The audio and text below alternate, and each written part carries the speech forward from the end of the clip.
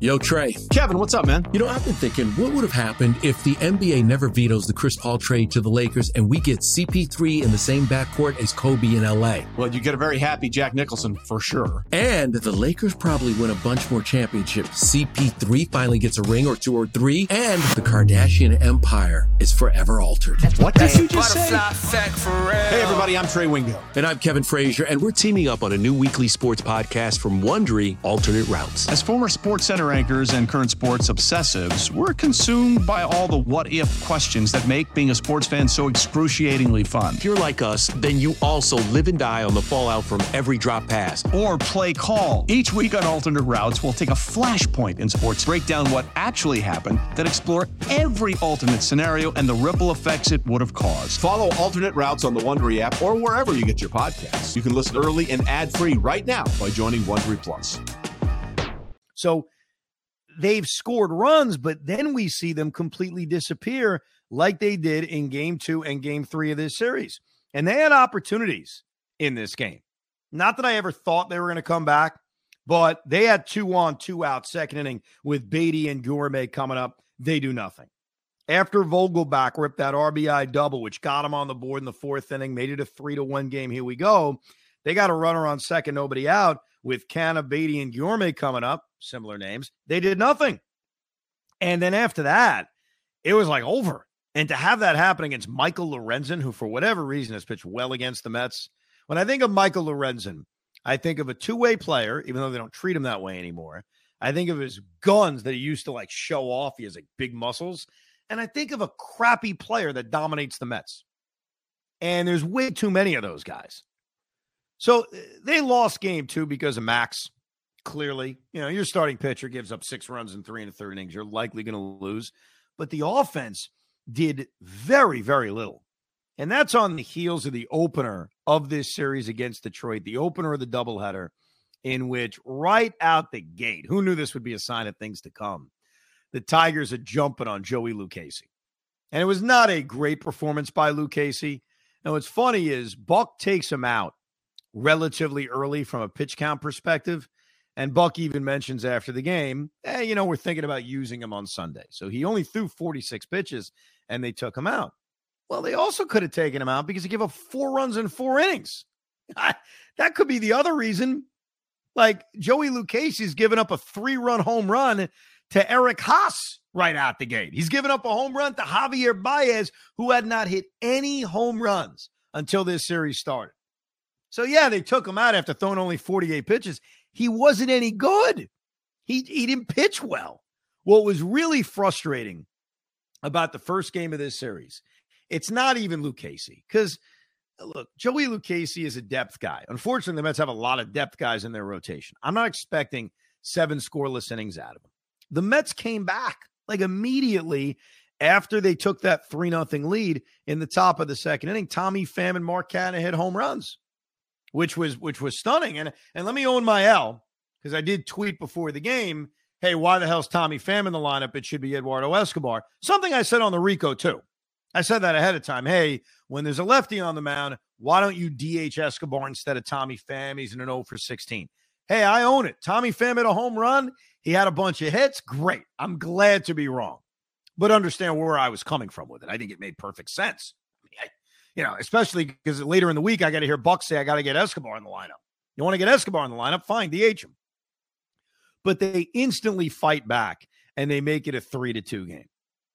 And Lucchesi gives up the home run to Baez, and it's 4-2. And then offensively in the 5th, they do it again. Francisco Lindor. Actually, before I get to Lindor, Tomas Nido. Tomas Nido drove in a run. Oh, my God. I'm falling out of my seat watching this game while Craig and I are doing the show. Tomas Nido has an RBI single, and then he advanced the second on the error by Ibanez, and Lindor hits the home run. And the Mets go up 5-4. And I'm telling you right now, I felt like last year. Like, wow, okay, this is gonna be a hell of a win. Lucchesi gives up the 3 runs early. The Mets fight back immediately. They take the lead, and they got their bullpen really doing a good job.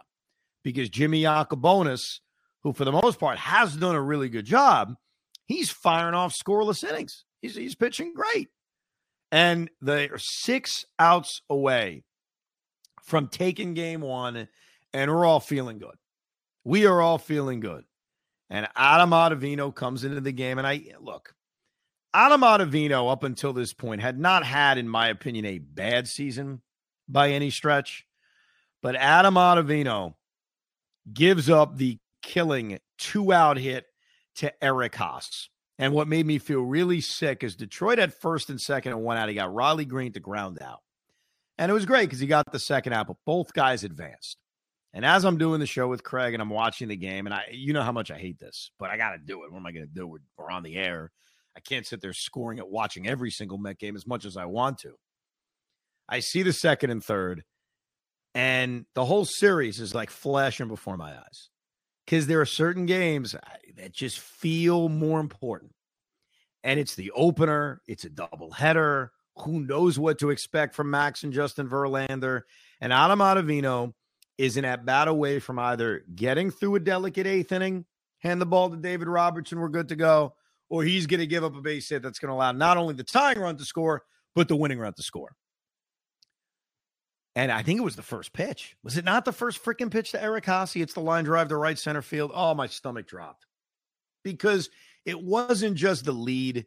You kind of knew the game was over. And I had this sick feeling it was going to lead to worse things. Like it was not only going to be a loss, it was going to be just a treacherous loss, which, by the way, it turned out to be. But you just felt it at the time. As far as Buck's decision to go to Ottavino. So here's my question.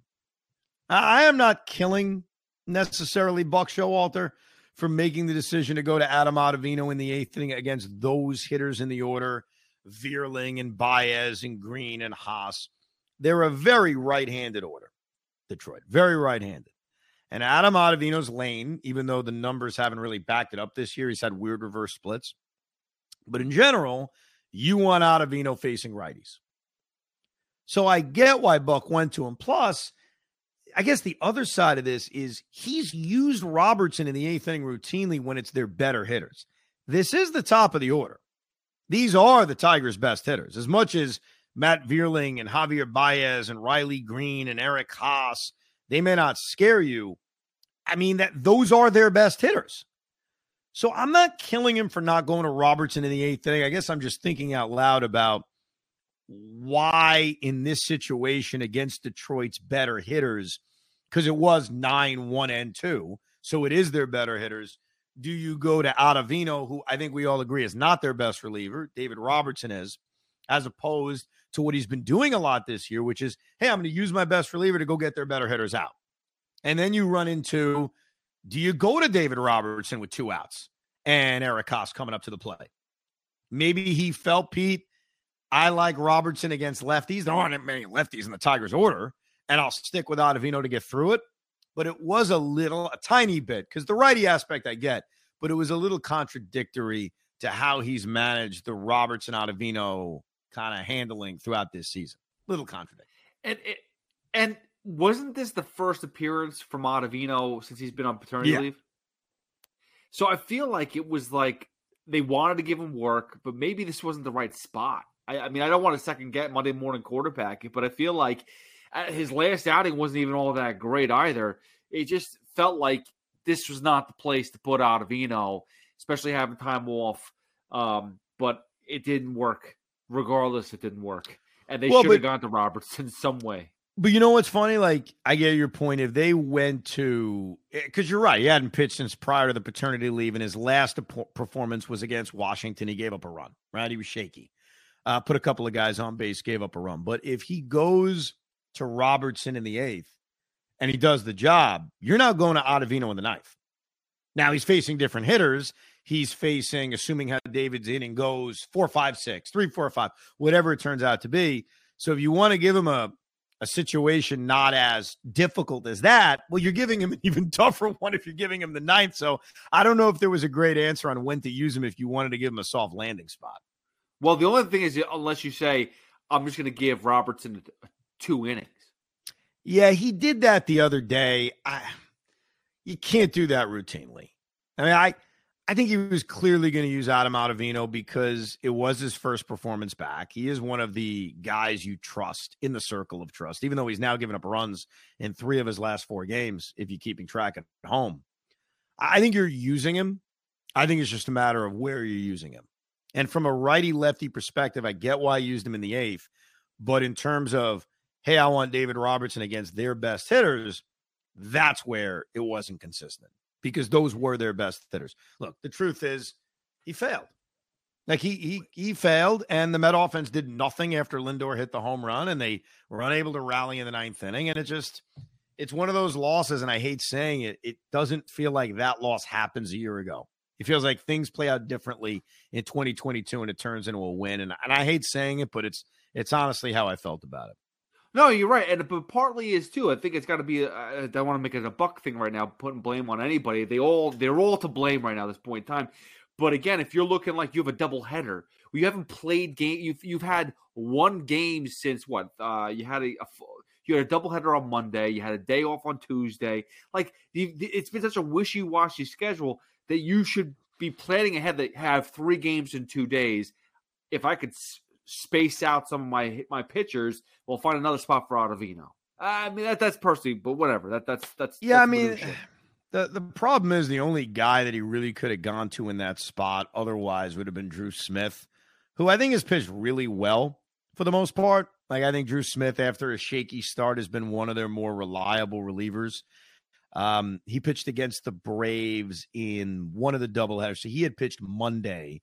So now we're talking about Wednesday. So yeah, it's like a day later. It's not too much. Look, these kinds of arguments right now, not even arguments, these kinds of discussions, this is just what happens when you lose close games. You try to overanalyze everything that happened and said, hey, why don't you do this differently? Why don't you do that differently? And the truth is, Adam Ottavino is paid to get a big out, and he didn't get it. And it sucked because it certainly felt at the time, and it worked out that way, that it was one of those losses that was going to spiral into something worse. And it has, because since that game and since the Francisco Lindor home run that felt so dramatic and felt so important, the Mets went out and got bombed and lost 8-1 and then proceeded to lose 2-0. And we'll get to that game because obviously they play this afternoon game, another afternoon game, which I freaking hate them. Hey, just on a personal level, the Mets have now played, let's see, 1, 2, 3, 4 of their last 5 games have been during the day while on the air with Craig. 4 out of 5. Like, what freaking planet am I on? I can't score it. I'm distracted. Like, trust me. I know it's a first world problem. I'm not asking anybody to feel bad for me. I'm just venting that I hate it. That's all I'm saying.